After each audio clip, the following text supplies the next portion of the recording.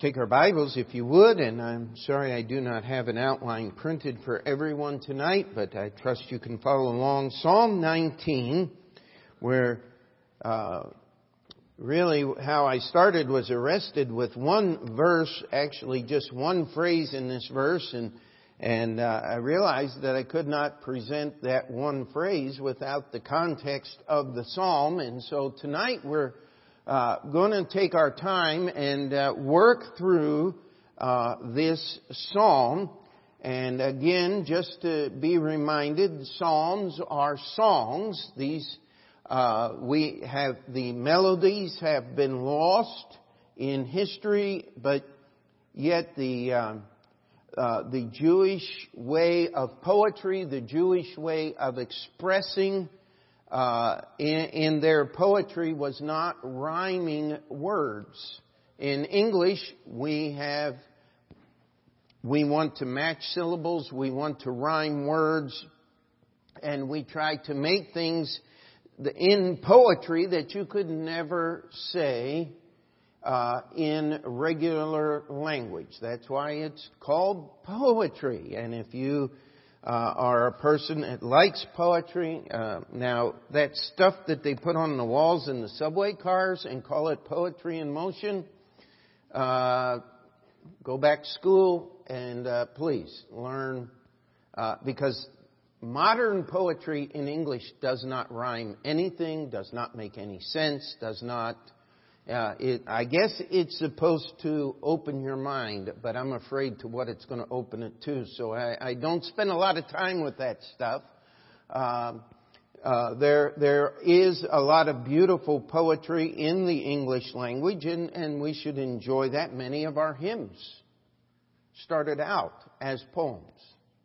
And in the Hebrew, the songs, the poems that were in Hebrew, again, we're meant to express things in ways that just normal prose or normal spoken word cannot. And Psalm 119 is written by David, and we're going to divide this psalm. It actually divides itself into three different areas. I want you to notice verses 1 through 6 is the voice of creation.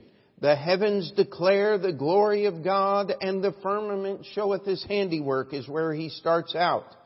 And it ends with the fact that the sun is from one end of the heavens to the other, and there's nothing that is hid from the heat thereof. And even in the wintertime, I want you to know the sun is working. Because if it weren't, it would not just be cold. It would be 285 degrees below zero, and all life would cease to exist. The sun is working, and it heats this planet in which we live. And we ought to be glad of that. But then, in verses 7 through 9, now we have the voice of the Creator. You'll notice the law of the Lord, the testimony of the Lord, the statutes of the Lord, the commandments of the Lord, the fear of the Lord, and the judgments of the Lord. These are God's revelation to mankind. Creation is not sufficient in itself to teach us about God. I heard someone out on the street on Steinway today, and they were talking to, it was one of those little groups of people with the iPads, and they're trying to convince you about something, and I heard the young lady tell the man she was talking to, "Don't you love trees?" And I just picked up my pace and started walking a little faster. I did not want to get into that conversation. I love trees. In fact, this used to be a tree. Amen. And I love wildlife. I love God's creatures. There's always room for one right next to the potatoes and gravy. Amen. And I'm sorry, if you're a PETA person, see me afterward for counseling. We'll try to help you through this. But God made creation to be enjoyed, to tell us about Him and His goodness. But I will tell you this. Creation is not sufficient to teach us about God. That's why we have this book right here called the Bible. And then we have the voice of the created. As we allow God's creation to drive us to the Creator, and His words work in our heart, then things ought to be different. I wish I could figure out a different way to say this, but if Jesus were to sleep in your living room for a month, would things change at your apartment? If you're going like this, you're in trouble. You know that? Because He lives inside of us.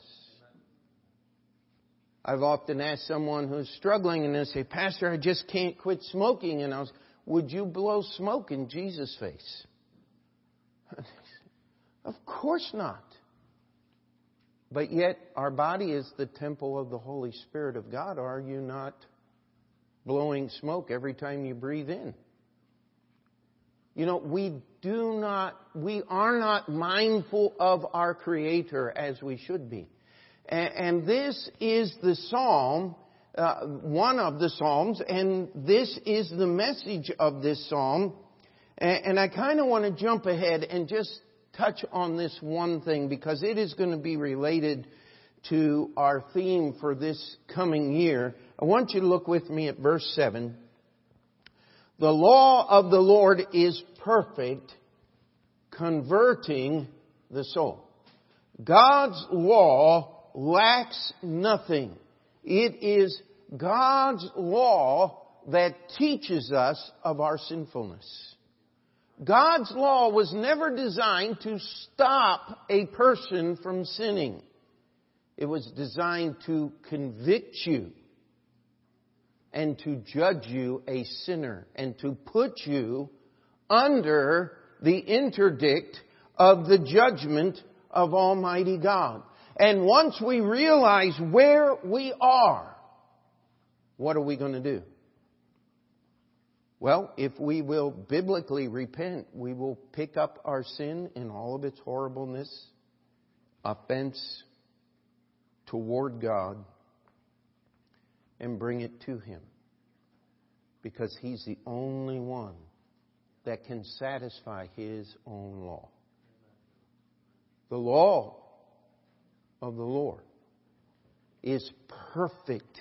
It lacks nothing. It is complete. It is without error.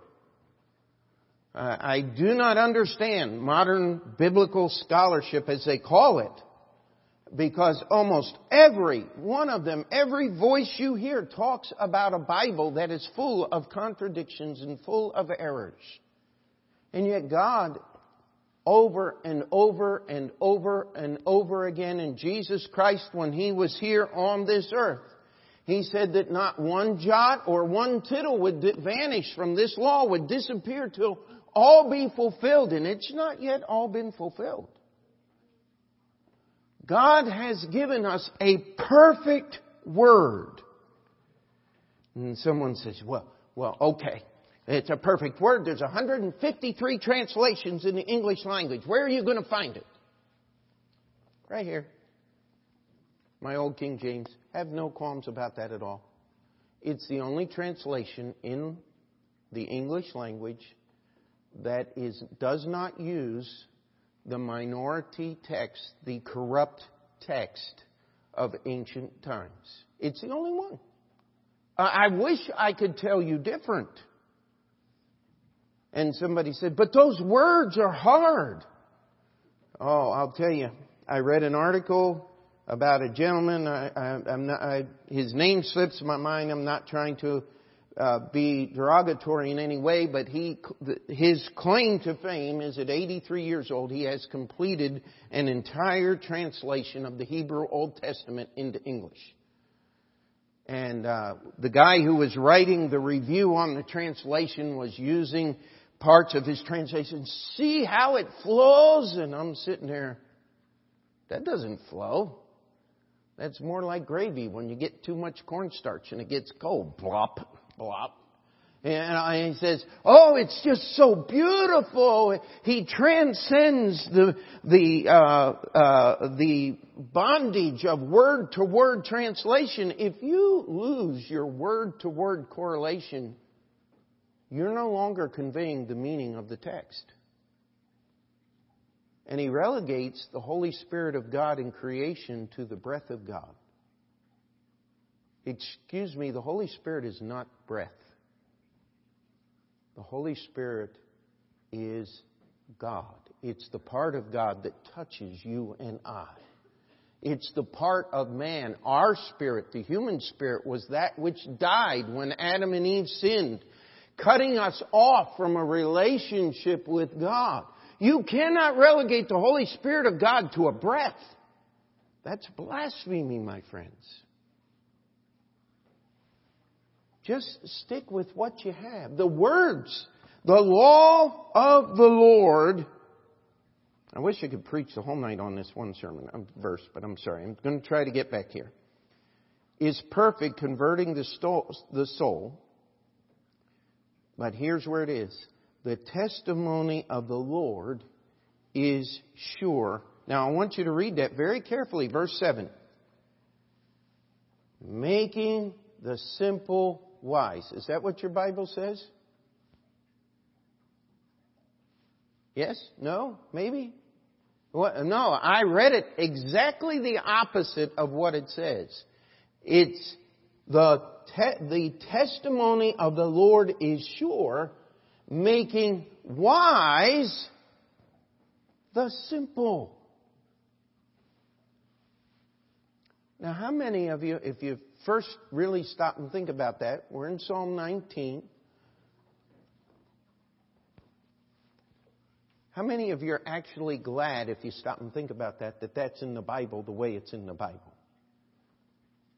You see, I don't have to be smart to be saved.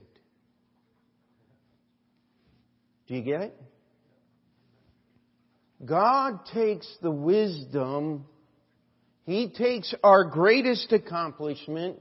He takes our, if I could use the term, logic. He takes our ability to think, our ability to attain to great things, and makes it absolutely worthless. Now, one of the theme for this year, and we haven't gotten everything down. Andrew's been, Dad, what's the theme? And I'm saying, I'm still thinking. You just have to give me some time. And well, it's the first of the year. Well, everybody else will just have to wait. I'm sorry. So be patient. Pray for me if you would. But you know, I have spent many sermons here as pastor of this church trying to teach the depths of the knowledge of God. And I do believe that if you've been around this church very long, you've gotten a good Bible education. But this year I want us to work on something. It is the simplicity that is in Christ. You see, one of the greatest truths is the most complicated things of the Bible are actually the most simple, aren't they?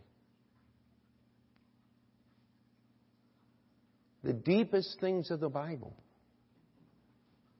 are so easy that a little child can reach out and grab them.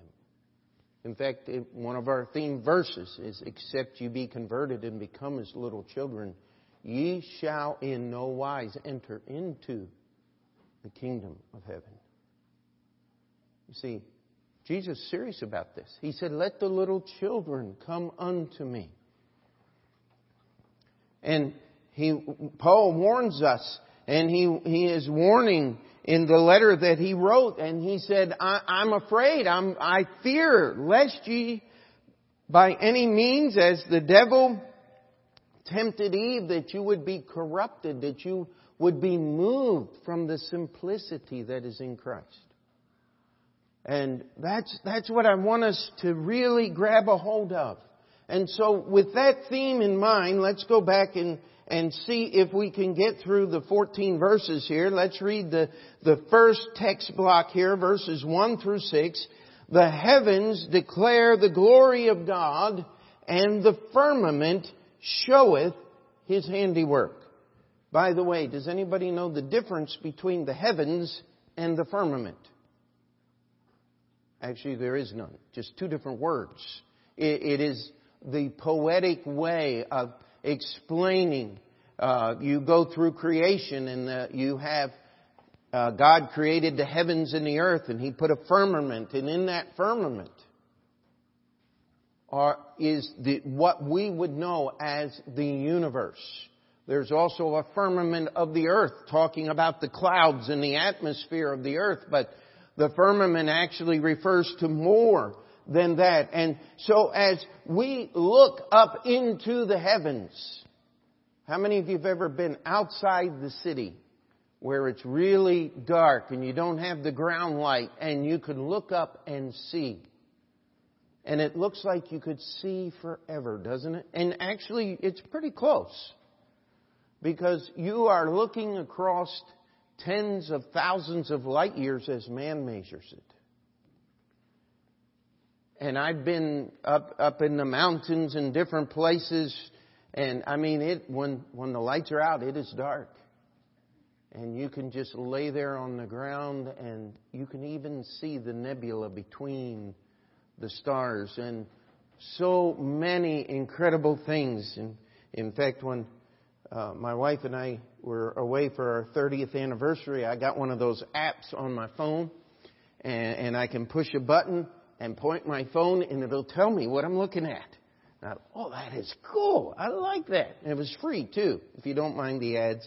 And keeps telling me, upgrade now. So you guys live in New York City. I'm not going to see nothing. So I'm not upgrading. I don't upgrade for just a vacation once in a while, but if you've ever seen the pictures in the books, the pictures of the Hubble telescope, the pictures that man takes, you just sit there and go, wow. And the way I love to put it, who but God could waste all of that space and matter to put one little planet in the entire universe with people on it? Only God could. Only He has that much to use up and not worry about it. God was not impoverished when He created our universe. They claim it's 13.5 billion light years across.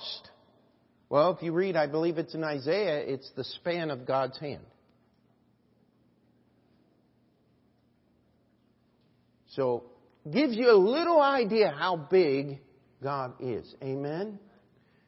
And you can see His handiwork. Those that went to Fleshman's, how many of you enjoyed the little flurries we got? It wasn't much snow, but it was just the right amount. The roads weren't slick, and it just felt good, and it was nice and cold, and it looked Christmassy and all that good stuff. But have you ever seen pictures of snowflakes under a microscope? I'll tell you, everyone is different. Everyone is beautiful. Everyone is unbelievable in God's world. And see, here's what it says in verse 2. Day unto day uttereth speech, and night unto night showeth knowledge. Could I challenge you that man has spent all of human history trying to describe the creation that God created in 6 literal days? Would you agree with me on that statement? I mean, James Audubon in the late 1700s, early 1800s, drew some of the most wonderful pictures of American wildlife. If you ever have a chance to look at one of his books, it is well worth the time and the effort to read his description of the animals and the birds and all of these things. It's gorgeous to look at. Everywhere I look, I can find out just a little bit more And then the sun goes down, and it's just like God puts on a whole new display of His greatness and His goodness. From the stars and the planets and the things out in the universe to the little fireflies. How many of you have ever caught the lightning bugs in your hand? I mean, it is a complex chemical reaction that makes that light glow. But you see, evolutionists would tell us that the lightning bugs could not find their mate, and so they developed a light to attract each other. Now, I've known some people that have done some pretty dumb stuff to try to attract a mate. But the lightning bugs didn't develop that on their own. They were created that way. Amen? And so we better move on before I get myself in trouble, shouldn't I? And it says, there is no speech nor language where their voice is not heard. How true is that? Every people group in the history of mankind have developed some type of creation theory, do talk about or worship the sun. There is no language, there is no people group that have not talked about God's creation. Why do you think it's so important for the evolutionists to begin in kindergarten undermining the faith and belief in a creator? It's because if you look at creation and you're honest, you have to know that there's somebody smarter than politicians out there. Amen? Well, I got one laugh. Oh, I get so tired of these people who think they know everything. Now look at verse 4. Their line is gone out through all the earth, and their words to the end of the world.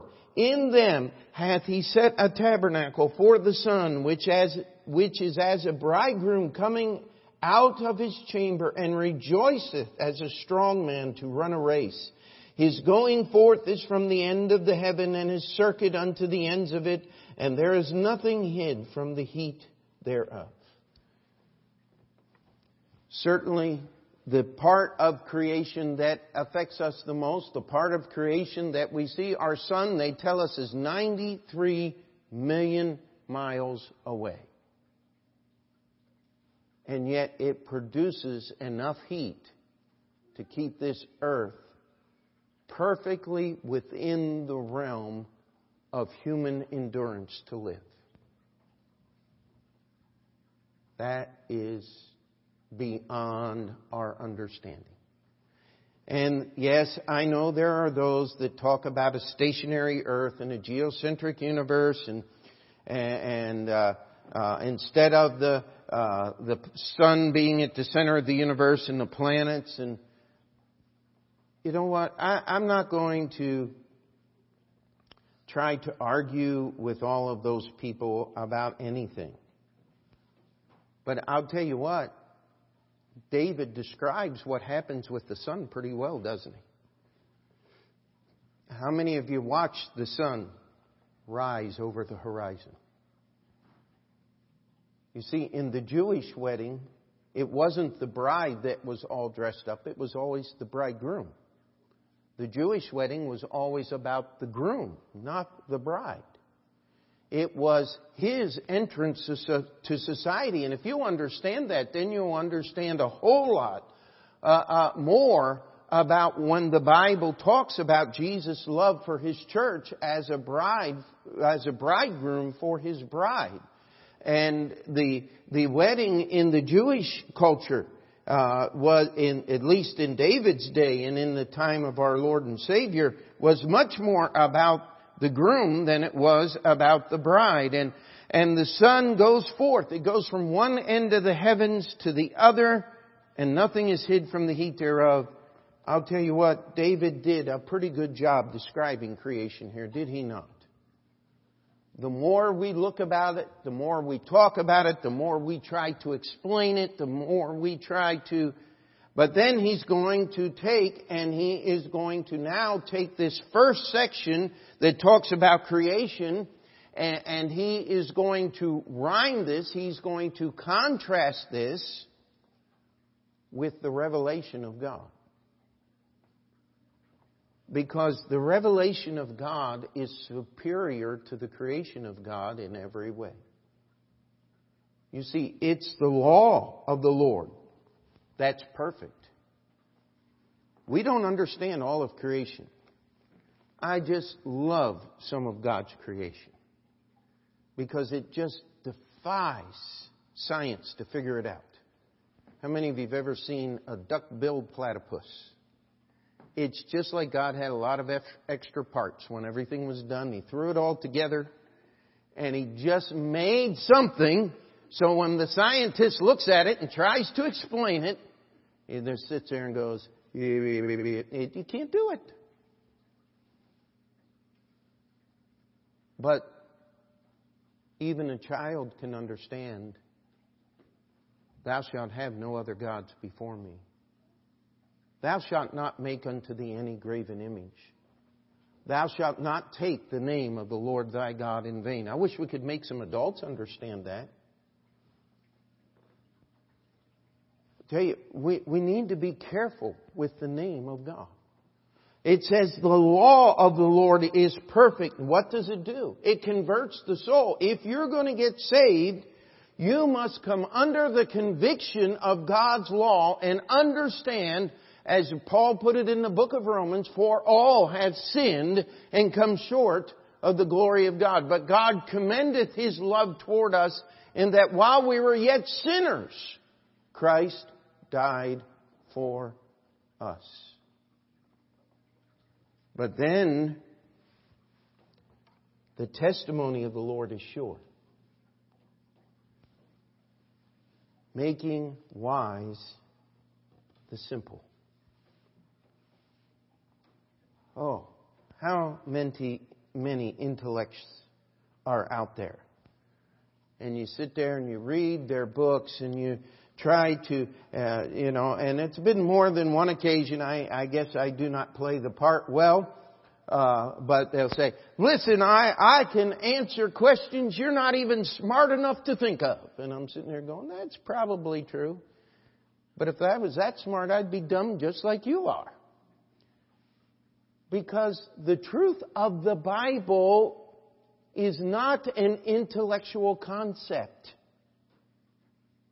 It is something to be lived each and every day. And you see, I don't have to be wise to be saved. In fact, if I'm childish, it will help a lot. Amen? It says here, the statutes of the Lord are right, rejoicing the heart. I mean, we could spend a whole evening on each one of these things, and I'm going to try to move through quickly. But how many of you have ever known the peace that comes with obeying God's laws? Just doing what's right. Oh, the statutes, that's another way of saying God's laws, God's requirements, the barriers, the confinement on that narrow way. What do? They rejoice the heart. The commandment of the Lord is pure, enlightening the eyes. How many of you have ever looked at something and you said, boy, that looks like that guy is the real rascal scoundrel, and then you look at it again and all of a sudden you find out he's the hero and everybody else is the scoundrel. You know what? God's law helps us to see things clearly and understand. The fear of the Lord is clean, enduring forever. Do I have to spend any time on that? The fear of the Lord is clean. God never sacrifices His holiness. Amen? It endures forever. The judgments of the Lord are true and righteous altogether.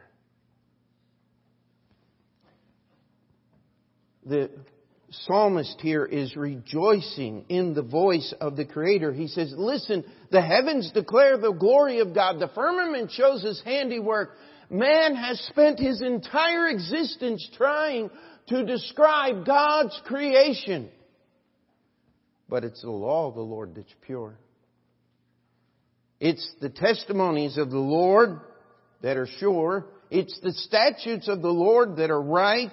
It's the commandments of the Lord that are pure. It's the fear of the Lord that's clean.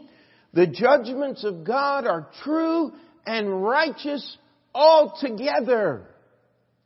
There is no shadow of darkness. In Him is light, and in Him is no darkness at all. You don't need to be afraid of God. I don't know how many times someone said, well, if you get too much of that Bible, it'll make you crazy. Oh, yeah, but it's good. I like it. I'm going to be there. How about you? It's the right kind of crazy. Because if the world thinks I'm crazy, maybe God thinks I'm sane. And that's whose opinion counts anyway, amen? And then we get to the voice of the created.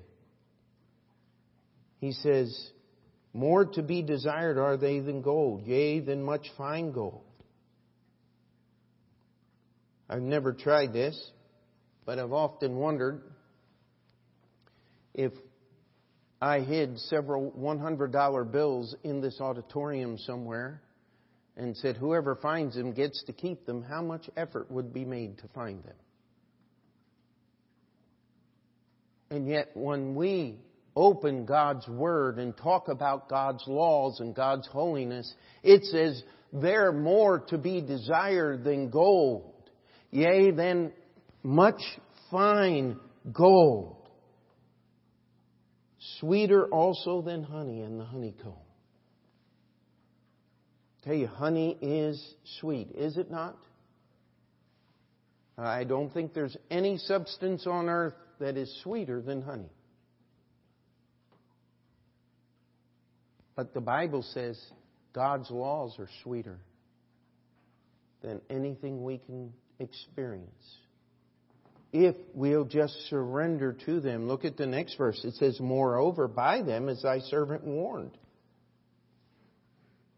God has a right to tell us what is right and what is wrong. In fact, God is the only one. I don't care. You want to define and redefine things, and people have changed the definition, tried to change the definition of marriage. No, it's still God's definition. God hasn't changed it. Sin is still sin. Holiness is still holiness. And sin, when it is finished, bringeth forth death. And the Bible tells us that if we will allow the words of the Creator to be what they're supposed to be, more precious, more to be desired than gold, sweeter than honey, listen, God will tell me what I can and cannot do. And then it says, and in the keeping of them, there is great reward. How many of you have lived the Christian life long enough to understand the rewards of simple obedience to God's Word? Amen? That wasn't very loud. Do you really believe that?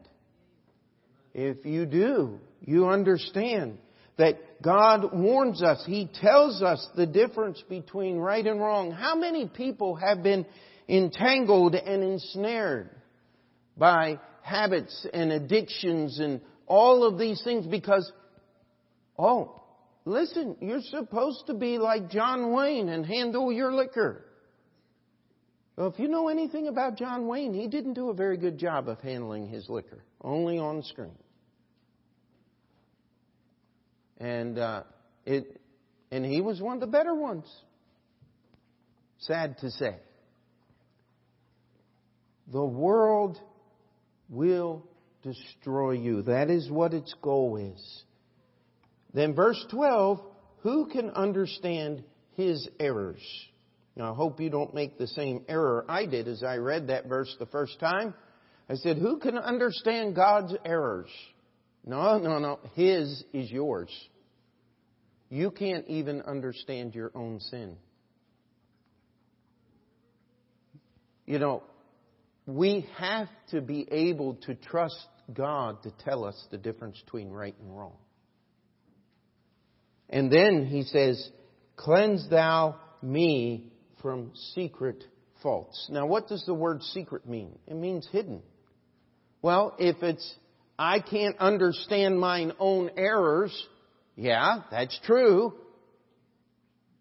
Then, Lord, cleanse me from the sins that I don't even understand that are going on in my life. Aren't you glad? I met someone one time and they said, well, listen, if you don't confess your sins, God doesn't forgive you for them. I said, wait a minute. How many sins did Jesus die for on the cross? Well, all of them. Well, when He saves you, no, you must confess your sins. Well, if that's what you believe, then you become your own Savior because it is your memory and your ability to confess sins that saves you. That's not the way the Bible works. Aren't you glad that God is more concerned over us and our salvation than we are?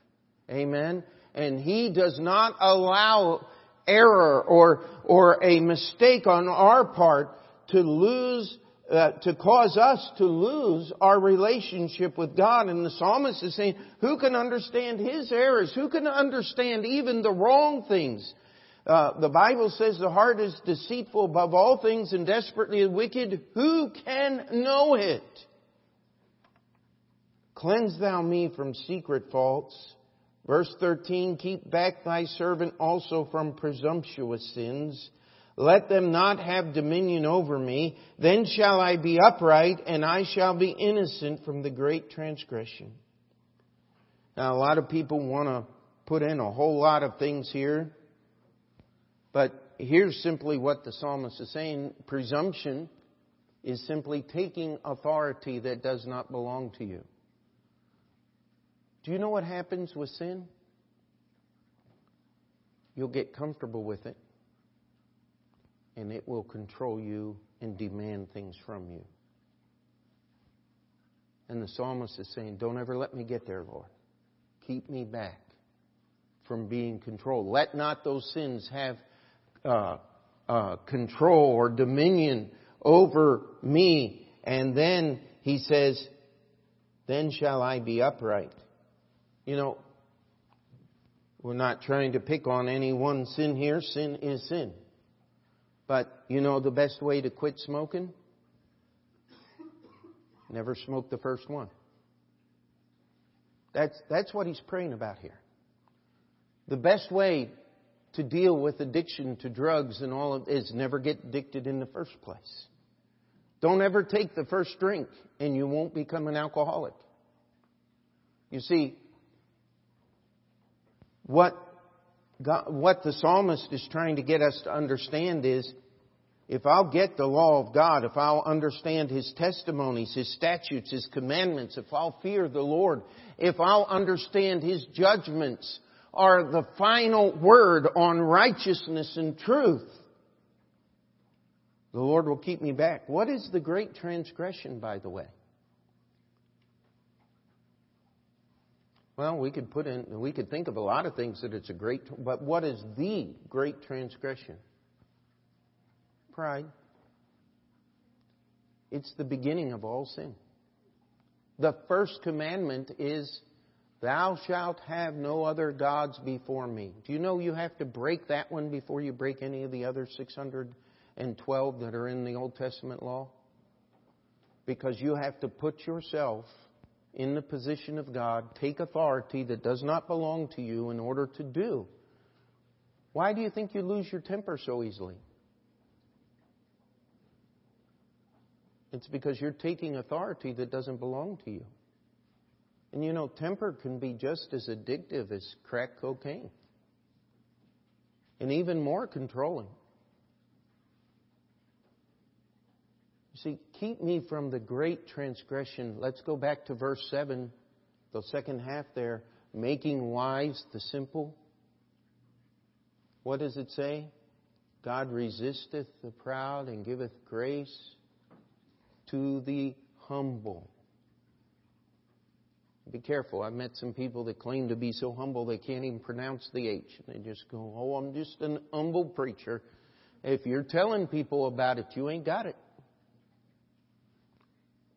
Humility is one of those things. If you open your eyes and recognize you just lost it. You see, that's what God wants in our lives. And so He ends this song by saying, let the words of my mouth and the meditation of my heart be acceptable in Thy sight, O Lord, my strength and my Redeemer.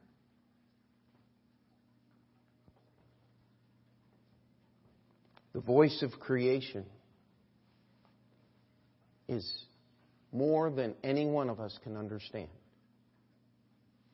But God's revelation surpasses His voice in creation in every aspect, does it not? And it will have an effect in our lives if we will understand the value of God's laws.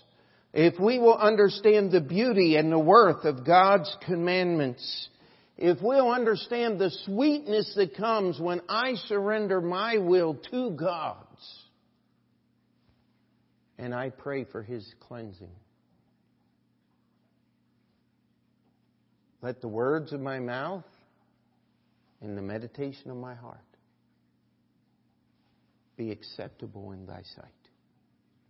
Tell you what, I hope you can see the circle that the psalm makes. We start looking at the creation. Then we look to the Creator.